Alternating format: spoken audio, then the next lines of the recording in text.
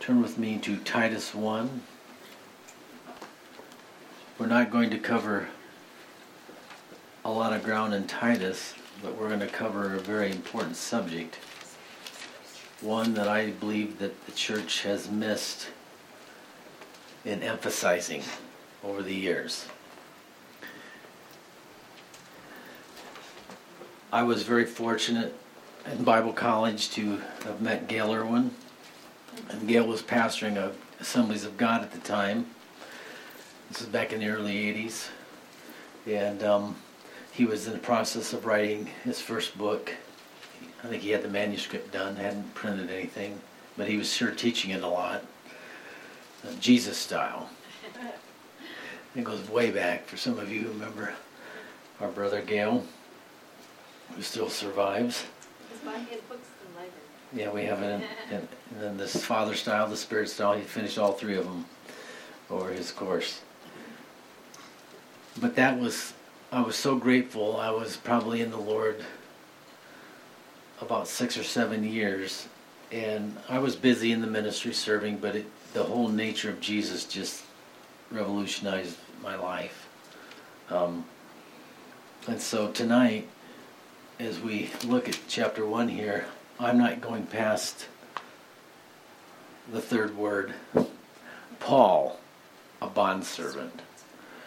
And so I'm going to, by the grace of God, show you the inner attitudes of a servant.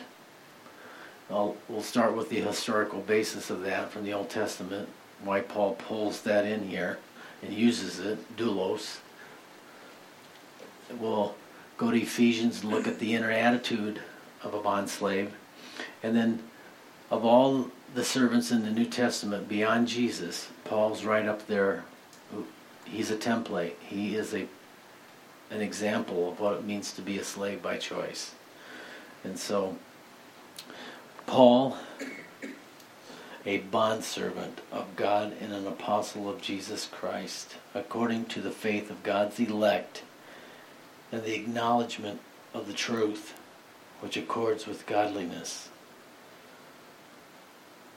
I mean, those first 3 verses, which we're going to cover tonight, I mean, they're just power-packed. And I think it's easy to just blow through these. And I was just arrested right away with the first one, a bondservant. And a doulos is a slave by choice. It is one who works without pay. I think that's one of the best ways to find out whether or not a man is called to the ministry. Is that person willing to serve God and serve God's people without pay? You know, we have far too many professional ministers. And it seems as to me that in the corporate world, the higher you climb, you know, the higher the rung you achieve, the less actual work you do. And it's just flip-flopped. The Lord's kingdom is an upside-down kingdom. I mean, Jesus is the epitome of this, right? I mean, nobody served more grander, more perfectly than he did.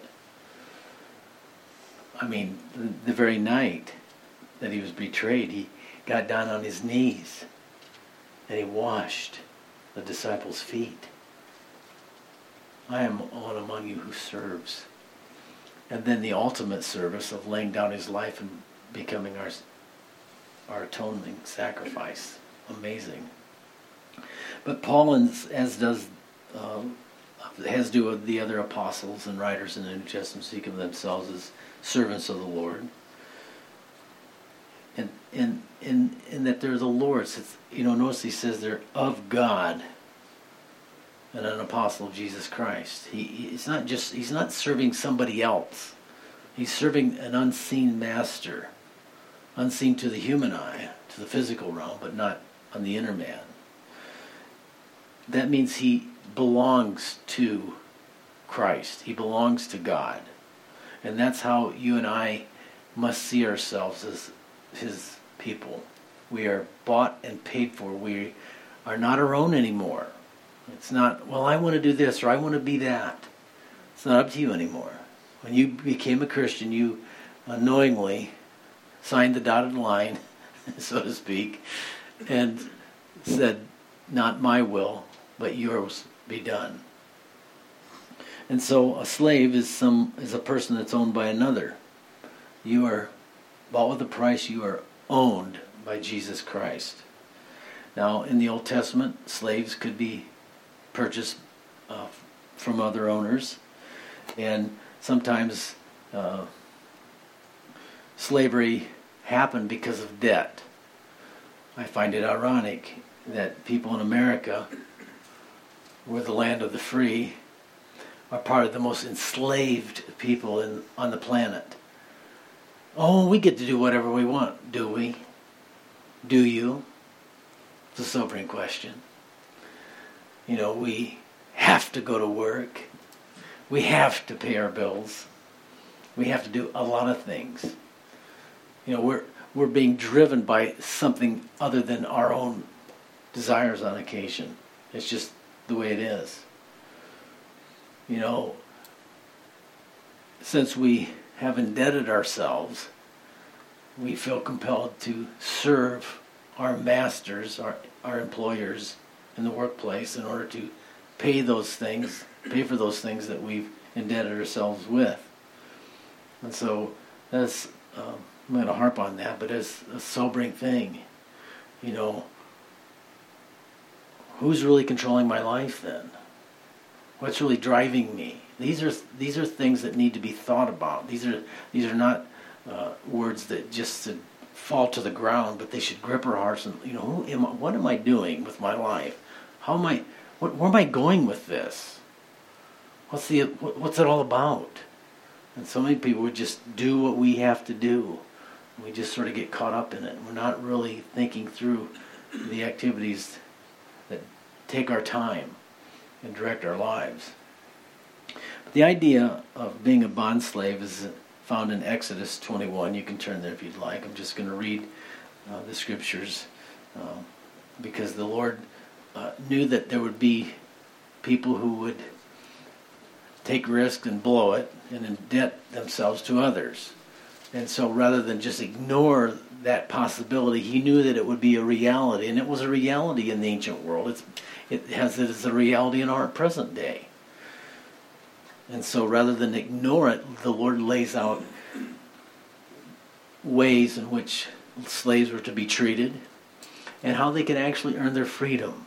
And I think that's a wonderful thing that the Lord in His grace has provided for us. So Exodus 21:2 says, if you buy a Hebrew slave, he shall serve 6 years. And then the 7th year he shall go free and pay nothing. If he comes in by himself, he shall go out by himself. If he comes in married, then his wife shall go out with him. His master has given him a wife, and she's borne him sons and daughters. The wife and her children shall be her master's, and he shall go out by himself. But if the servant plainly says, I love my master, my wife, my children, I will not go out free, then his master shall bring him to the judges. He also shall bring him to the door, or to the doorpost, and his master shall pierce his ear with an awl, and he shall serve him forever. And if a man sells his daughter to be a female slave, she shall not go out as the male slaves do. If she does not please her master, who has betrothed her to himself, then he shall let her be redeemed. He shall have no right to sell her to a foreign people, since he has dealt deceitfully with her. And if he has betrothed her to his son, he shall deal with her according to the custom of the daughters. If he takes another wife, he shall not diminish her food, her clothing, and her marriage rights. If he does not do these three for her, then she shall go out free, without paying money. And so you can see the Lord lays out the various guidelines here, and is to be that everyone can be dealt with in grace, and there's still that free choice of the individual. And so, without going into that, we'll move along here. That is the basis of what Paul is talking about. He is, as it were, said, I do not want to go out free from the Lord. I want to serve my master. He's allowed himself to have his ear pierced and a ring put in there that would illustrate to those looking on, metaphorically speaking, that I am a slave of Jesus Christ by choice. I choose to do that. And so this is the way it is with Christians, and this is so important. You can become the servant of the Lord that you want to become. It's not forced. It's a personal choice. I mentioned this a little bit Sunday. It seemed that Peter, James, and John seemed to have a closer walk with the Lord. They were sort of that inner three that spent a little more time, and they did certain activities with Jesus that the other nine were not a part of. The miracles, Mount of Transfiguration. They wanted a deeper walk with the Lord. They wanted to be close to Jesus. And I think that's a pretty obvious thing as you observe the Gospels there. So you can choose to go a little deeper with the Lord. It doesn't make you less a son, less a daughter of the Lord if you choose not to. It's up to you. What kind of relationship do you want to have with Jesus? Do you want to have the kind of relationship that you fully disclose everything to Him and nothing is hidden? You're as transparent as you can possibly be with Him, because you already know He knows everything anyway. We're naked before Him, right? So you're just real, and you share everything with the Lord, and you long to be filled with His Spirit, to just hear His voice and to be close to Him. That's what it means to me to become a slave by choice. You're totally engulfed in your personal relationship with the Lord. And to be in that kind of relationship is to be free, indeed. So I want to turn with me to Ephesians 6. Like I said, not much coverage in Titus, but some other scriptures to support what we're talking about here. More of a topical, if you will, slaves by choice. Ephesians 6, beginning in verse 5. Bondservants, be obedient to those who are your masters according to the flesh, with fear and trembling and sincerity of heart, as to Christ.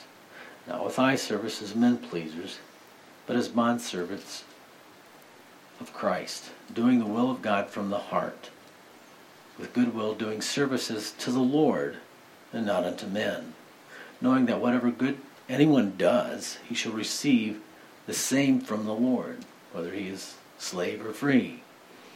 And you, masters, do the same things to them. Give up threatening, knowing that your own master is also in heaven, and there is no partiality with him. So I know this is kind of talking about that relationship that a slave has with his master, but I want to take it in the light of our personal relationship, our slavery, if you will, to the King of Kings. That's how Paul saw himself. He's a slave of the eternal King, not Caesar's slave, not a slave of the world system, but the Lord's slave. First of all, a slave surrenders his rights. Once you're indebted, you realize, I can be locked up in prison forever for the debt. And I can be required to pay that debt. There's no escaping the debt. But you know what happened on our behalf. Our master paid the debt for us. And now we see ourselves as eternally indebted to him for the debt that he paid on our behalf. And so as a result of surrendering that, we're now surrendering our rights. We're not holding on to them.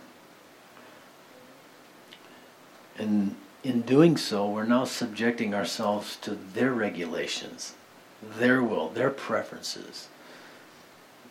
When you take a job in this world, you hope that you have a good and fair-minded employer. Unfortunately, we do have some freedoms here, that if you don't like the guy you work for, you can just quit. There's no quitting in our part. We either come the Lord's way or we don't come at all, right? We either humble ourselves or we don't. Because that's what a slave does. He's called to obey. He's called to submit. He's called to come under for the sake of order. And they do that. You really have a submitted heart there. Notice he says, with fear and trembling. And so what are we talking about there? We're talking respect. respecting the Lord. And I think, to me, there's so much of gets slid under the rug of grace. Like, we can kind of do whatever we want because after all we're under grace. Well, that's not. Grace is not without rules. It's not without convictions. It's ruled by love. And what we consider grace and we can get away with is really selfishness. Grace is others-centered. Love is others-centered. So this whole idea of coming under and showing respect is given with humility, with trembling. That there's just this awe, like, this is very important to my master. I must listen and pay attention so that I can do what he is saying the way he's wanting it done. I want to please my master. That is the way respect and trembling and sincerity is fleshed out. These are the inner attitudes. We obey, we show respect, and honestly, there are certain things that we're called to do that we don't really like the idea of doing them. I mean, when you're a kid and you're told to clean your room, well, it isn't really what you wanted to do, but you needed to do it. Who likes cleaning bathrooms as a kid? As an adult. Yeah. I mean, not to mention, right? There are a number of things that are grievous, but they need to be done. One of the things, growing up on a farm, it really has a way of mortifying your flesh in that regard, because if you don't take care of the cattle aren't going to survive on their own. So you got to get up in the morning, you got to do it at night, and whether it's cold out and raining out, this got to be done. And you just push through the hard things. And that's an important aspect of like, you're committed in your heart to do the right thing because it needs to be done. And then in the ministry, well, let's just put it this way. People can be very selfish.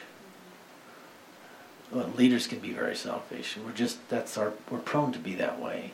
And we want to put on, sometimes, I'm thankful you guys don't do any of this, though. I mean, they want to put on the leadership certain things and lay expectations at their feet. And really, they're not things that God would necessarily want done. It's to their preference. And sometimes it's just hard not to say something back.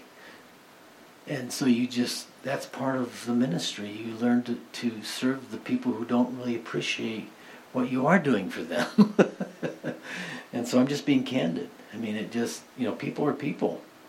And like I say, this particular fellowship, I don't have that issue, but I have experienced that over the years, and I am blessed when that is absent. And when you do get put in a situation, when nobody's, complimenting or nobody's appreciating or really understanding how good they really have it, like your children sometimes, you do your work as unto the Lord. We're not doing it to, oh well, I hope they really see what I'm doing here to catch the eye service. We're doing it as unto the Lord. Who cares who sees? The Lord sees. The Lord is watching. The Lord is paying attention. And that's a discipline to realize that I am not doing this for the people, although they are the beneficiaries of it. And I am, in one sense, doing what I do is unto you. But more importantly, I am doing it for the Lord. This is what, I'm doing what He has called me to do. And hopefully the people in my obedience are blessed because of it. That's the objective. And if people don't appreciate that, well, there's not much you can do about that. And if I make mistakes, then God help me to grow up. Help me to be a better servant and do a better job. So those are some of the inner attitudes that need to be present for those of us who've chosen to be the Lord's slave. Now, as I stated earlier, let's go to Paul's illustrative life in this area. I think his whole life was that of a servant. Acts 20. And we find him on the way back, headed to Jerusalem from one of the missionary trips. And on his way back through, he wants to stop.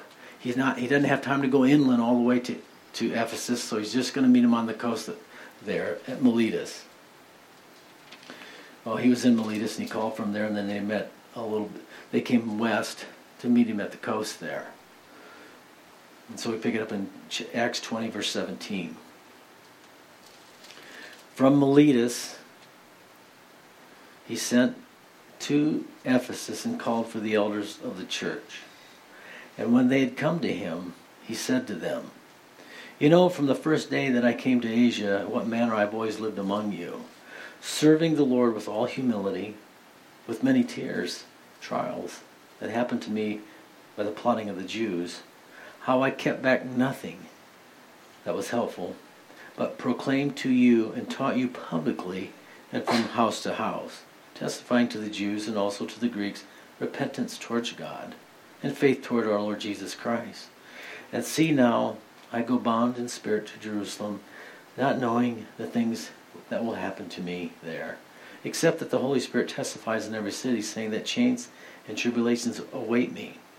But none of these things move me, nor do I count my life dear to myself, so that I may finish my race and the ministry which I have received from the Lord Jesus, to testify of the gospel of the grace of God. And indeed, now I know that you all, and among whom I have gone preaching the kingdom of God, will see my face no more. Therefore I testify to you this day that I am innocent of the blood of all men, for I have not shunned to declare to you the whole counsel of God. Therefore take heed to yourselves and to the flock, among which the Holy Spirit has made you overseers, to shepherd the church of God, which he purchased with his own blood. For I know this, that after my departure, savage wolves will come in among you, not sparing the flock. Also from among yourselves men will rise up, speaking perverse things, to draw away the disciples after themselves. Therefore, watch. Remember that for 3 years I did not cease to warn you, everyone, night and day with tears. So now, brethren, I commend you to God and to the word of his grace, which is able to build you up, to give you an inheritance among those who are sanctified. And have coveted no one's silver or gold or apparel. Yes, you yourselves know that these hands have provided for my necessities and for those who are with me. I have shown you in every way, by laboring like this, you should support the weak, and remember the words of the Lord Jesus. It is more blessed to give than to receive. And when he had said these things, he knelt down and prayed with them all. And they all wept freely, and fell on Paul's neck and kissed him, sorrowing most of all that for the words which he spoke, that they should see his face no more. And they accompanied him to the ship. So we have a nice little past, present, and future aspect of Paul's servant's heart. And I want to say this because I'm going to back up and I want to read the next 13 through 16, because there's something in there that's vital to you and I being able to fulfill our stewardship. And so he's crossed over from Macedonia into the Asia Minor. And he's in that top part there, Miletus, Troas and all. And so you get the idea there how they're traveling. He said, then we went ahead to the ship and sailed to Assos, and there intending to take Paul on board. So he had given orders intending himself to go on foot. And then he met us at Assos, and we took him on board and came to Mytilene, and we sailed there. And the next day came opposite of Kos, and the following day we arrived at Samos, stayed in Trogyllium. The next day we came to Miletus. For Paul had decided to sail past Ephesus so that he would not have to spend time in Asia, where he was hurrying to be in Jerusalem, if possible, on the day of Pentecost. I bring this up because after he makes land, and instead of, if you get your little map out and check this out, because it's kind of a neat little deal, he decides to walk over the mountaintop or take the trail and go to the next city while the boat goes around the perimeter and comes back inland to the port. Why did Paul want to do that? Why did Paul want to go on foot? I believe he needed time with the Lord. I believe that there's something about walking, that when you're walking around, that your brain gets in a mode and it begins to function in a way that you can really order your thoughts and pull things together. It's a good way to meditate and to assimilate certain things that are going on in your life. And so the verses I just read there, 17 through 38, that was a result. What Paul has written here, that was a result of his time of being on foot. He knew exactly what he was going to share with the elders that came to meet him from Ephesus when he arrived there at Miletus. He was able to formulate what needed to be said, since he was not going to see these people anymore. There was something that he wanted to impart to them that he felt was very important. And I believe that it was the idea of being a servant.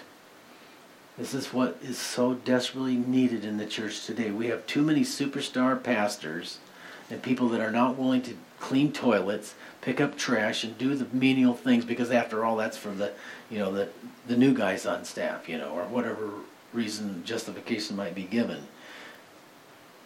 We need servant-hearted people in leadership. So and he says, from the first day how I lived. We should be able to look at our leadership in the church and see whether or not they're servants. There are sheep, there are sheepdogs, and there are wolves. And the question you have to ask yourself, which one are you? Some people are sheep, and there's nothing wrong with that. There's some people that are leaders of sheep. They're sheepdogs. They're a little more active, right? With good intentions. But then they're also wolves, right? But Paul said he served the Lord. And that's something, as we know, nothing that we do in the name of the Lord will be forgotten. Nobody else may ever see, may ever recognize. God never forgets. God sees it all. And never forget that. How did he serve the Lord? With humility. You can't really serve the Lord without it. If you serve in pride, you're really serving yourself, because it's being motivated out of self. We can only the service that we do before the Lord only really counts if we're doing it in humility, in a submitted way as unto him. And so Paul, think about Paul here. He's being really transparent. He's without arrogance, without pride. There's no spirit of, dictatorial spirit, He has no desire to lord it over people. I mean, think of this guy's incredible testimony. He had a rock concert on his very first missionary trip, and it wasn't the kind you'd hear music. It was thumps with rocks on the head. And that's probably when he had his vision of the third heaven. And it didn't get any better after that. Beaten, persecuted, and this guy was just willing to serve. He didn't walk around, I'm an apostle. I mean, I guess blows my mind, these guys that call themselves modern day apostles. I could say something there, but I'll refrain. Especially when they're talking about having their airplanes and their nice modes of transportation, all because of their apostolic authority. It's not a result of that. Let's just leave it there. Paul served the Lord with humility and with tears. Paul wept with those who wept, and he rejoiced with those who rejoiced. That's what we do. And we're going to, Paul got down in there with the people. He mixed it up. I mean, he was there. He was one of them. He saw himself as a brother. I mean, that is modeled by Jesus himself. He doesn't call us slaves or servants. He calls us friends. Now that's up to him, right? When you say that's up to the Lord to call us his friends. But as far as I'm concerned, I'm not there, in that sense. I'm his servant. I want to keep it there. But he is my friend. I don't want to take away from what he said. But first and foremost, I want to see myself as his slave. Whatever you say, command ye me, It needs to be first and foremost. Paul was a tender-hearted man, but he was tougher than nails. They say you have to have the skin of a rhino, all right? You just kind of let it run off, but you have to have just a tender heart, just a broken, sensitive heart, and that's a rare combination. It says he served the Lord with humility, with tears, and he served the Lord in his trials. You're serving the Lord if you're being resisted. The Jews, we're not going to spend a lot of time with that. And then also among the false brethren. If there's ever a day we needed discernment in the church, it's now. There are people that just do not have pure motives. They are wolves. This is what he's warning the church in Ephesus about. Look, I know what is going to happen when I leave. When I'm not going around, they're going to rise up from within the church, and they're going to come from without and invade the church. Someone asked Pastor Chuck what he thought would happen to Calvary Chapel after he would go home to be with the Lord. And Chuck didn't hesitate. He said, I know the wolves are coming. I tell you, if there's ever a time we need strong leadership and servant-hearted people, it's right now, because, not that they're totally connected here, but one of the things that concerns me in the church today is that we have these popular preachers who have no respect for the Old Testament. If you've been paying attention at all, when we went through Exodus and Leviticus, one of the things you cannot miss, unless you're just totally not paying attention, is the fear of the Lord. The fear of God comes through those books like no other passages in the Scripture. I mean, Exodus, Leviticus, Numbers, it's right there. It is the fear of the Lord. So you're saying that the Church of Jesus Christ no longer needs that influence from the Old Testament, i.e. the fear of the Lord. And I say we need it more now than ever. The respect and fear of the Lord. Paul's the kind of guy, as he said, he held nothing back. And that isn't something... There are those who think, well, I told them what I really thought. I don't think he's talking about that. There are those, I hear people say, it's sort of like a badge of honor if you just speak your mind. I don't think that's what he's talking about. I think Paul, what he received, he gave. And, you kind of like, well, I don't know if I want to share. That's so good. I want to keep that for myself. Ooh. I don't want to, give away my, my fire here. Well, it's not yours. That's the way you have to look at it as a pastor. You just give it all. You just deliver the message. It's not yours. It's his. I held nothing back. I gave you what was helpful. And that's really our objective as ministers of the gospel. I taught you privately and publicly. And here's the ministry. There's a lot of these ministries, it's all about the public. Do they ever take the time to be with the people and spend time with them and share with them one-on-one? Oh, well, we let the other guys on staff do that. I'm the anointed teacher, Okay. Paul mixed it up. He taught them the truth. Repentance towards God, faith towards the Lord Jesus. It never gets beyond that, right?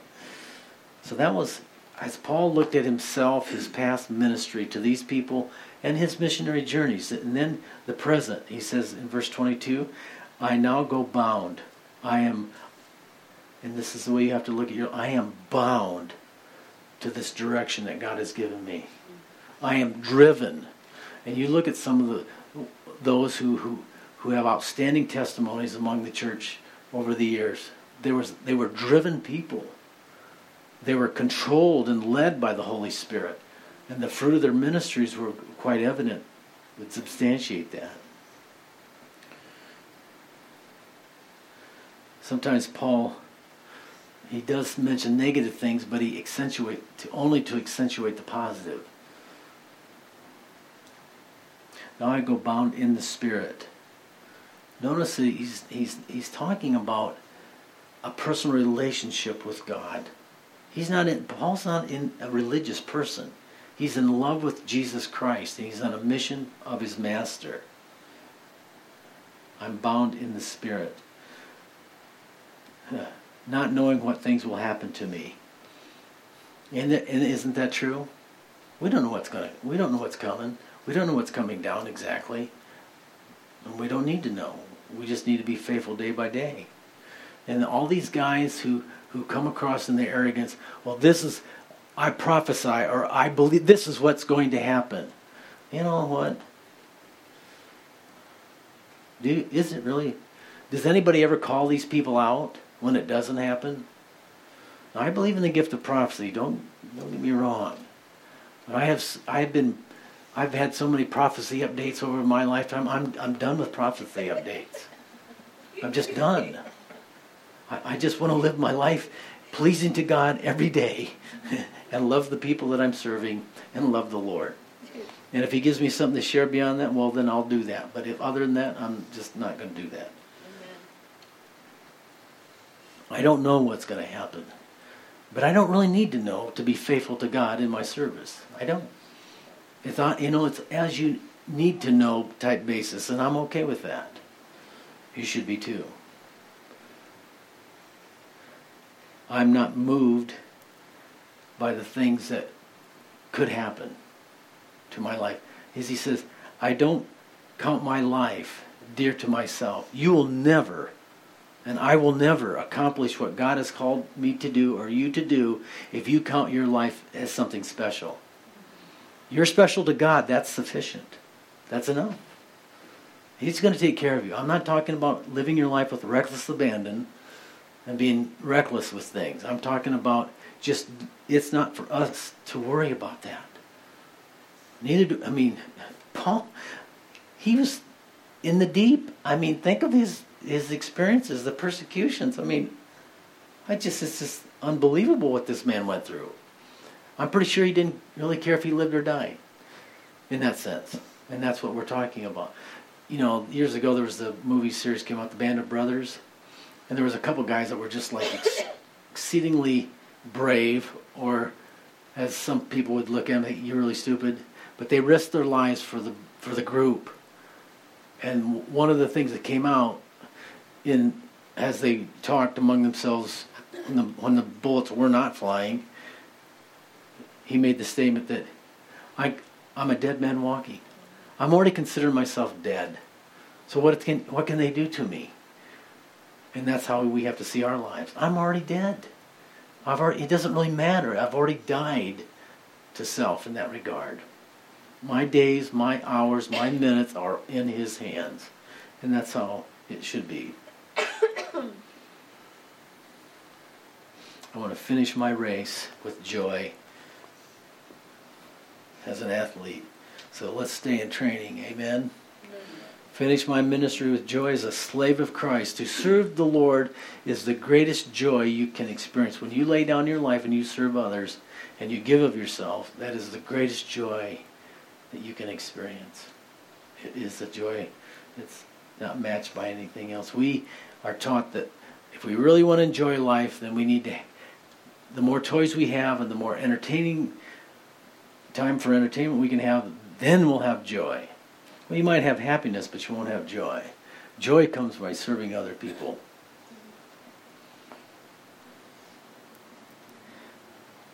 Paul said, in the present, I've not failed to preach the gospel. I've been obedient to Christ. And I've not failed to declare the whole gospel.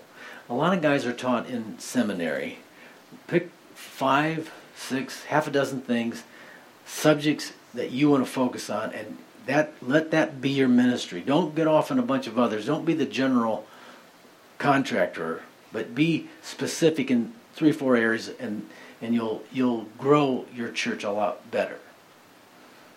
Well, I'm glad Paul didn't take that approach. You give him the whole counsel. Give him the whole. I mean, I'm telling you, it's a challenge of my life to sift through the Old Testament genealogies and try to find something there. I mean, it's very challenging. But there's always something there. God just didn't have that written down just because, well, we need to fill pages here. There's purpose and meaning behind that. Some of it, that meaning and purpose is, gone now as it pertained to the nation of Israel. But there's still something there that we can grasp. And so when you go through that, you can't get, as a teacher of the scriptures, you can't get hung up on one particular subject. It's really a tremendous safeguard for the pastors that are teaching the flock, because you have to teach love, grace, mercy, judgment, hell, lake of fire, the second coming. You got to cover it all, and so it keeps you centered. That's what that does. Verses, and I'll finish here, 28 through 50 or 38. His future concerns. Therefore, in verse 28, take heed. Paul looked at his past. He presented a reminder of what he had done. And then he presented what I'm doing right now in the present. But then he looks to the future. I'm not going to see you guys anymore. So mark my words. Hear what I'm saying. Take heed to yourselves.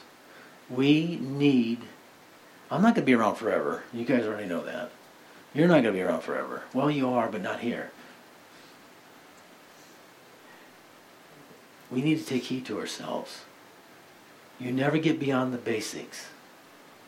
We have 3 enemies that we have to be very careful of. The world, the flesh, and the devil. They're never going away. They're always present. As long as we're breathing, we're going to have that battle. That is the battle that we fight. Know your enemies on the personal level. Know yourself. Understand your strength. Understand your weaknesses. Know them.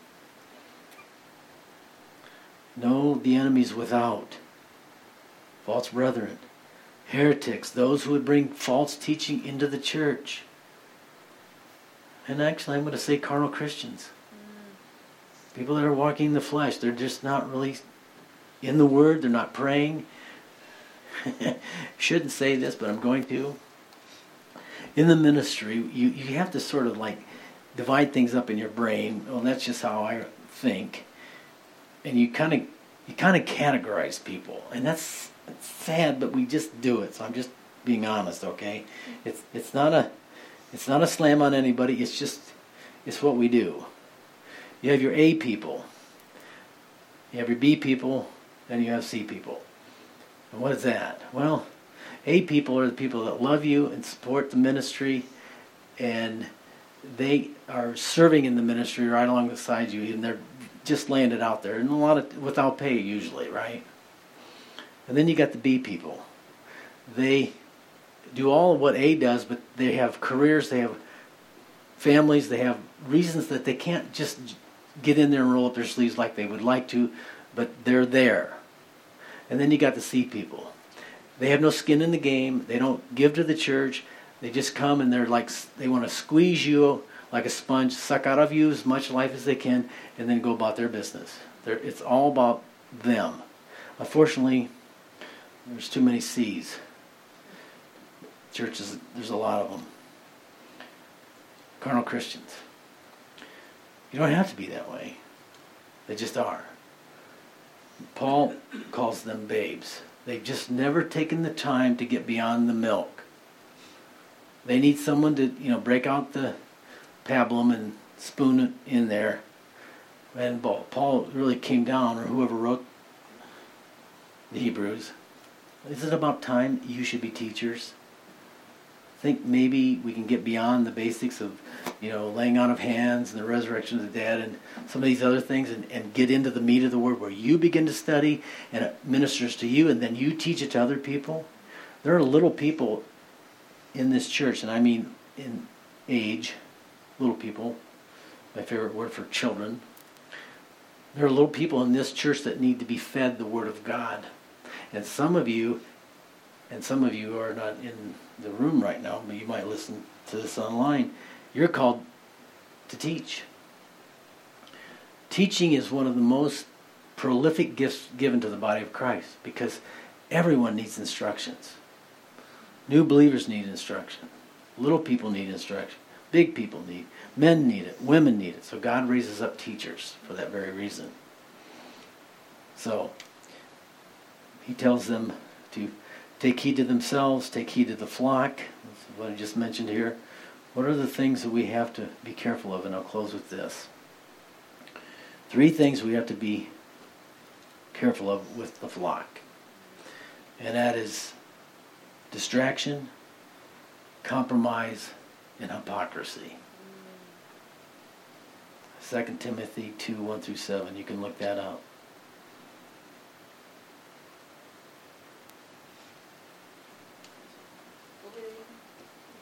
Distraction, compromise, and hypocrisy.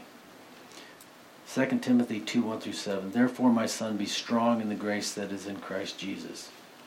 And the things which you've heard among me, among many witnesses, the same commit to faithful men who will be able to teach others also. Endure hardness as a good soldier of Jesus Christ. No man entangles himself with the affairs of this life, that he may please him who has chosen him to be a soldier. If a man strives for the masteries, yet he is not crowned except he strive lawfully. The husbandman that labors must be first partaker of the fruits. Consider what I say, and the Lord give you understanding in all things. Notice that the flock is the church of the living God. It's the one that was purchased by Jesus Christ, and it is protected by the Holy Spirit.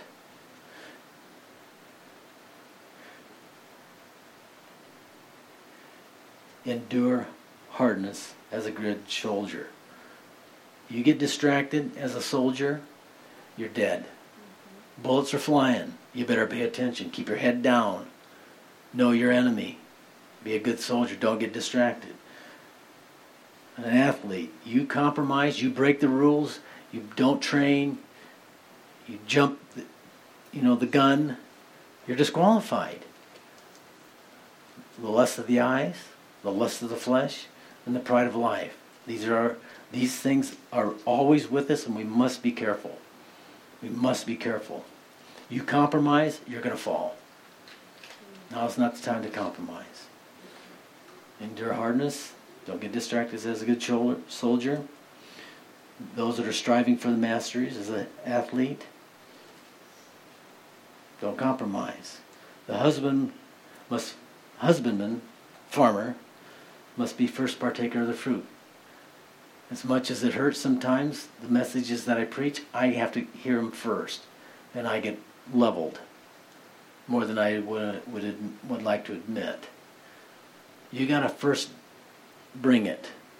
I need the gospel of Jesus Christ more than the people that I'm ministering to. That is my position. That is the mission, the position that every minister of the word should take. I need it worse than the people I'm speaking to. And it keeps you from being a judgmental hypocrite. When you realize you're just as far stuck in the mud as that guy is in the mire. And don't be judging people. Don't be hypocritical. People see right through it anyway. It's a major turnoff, right?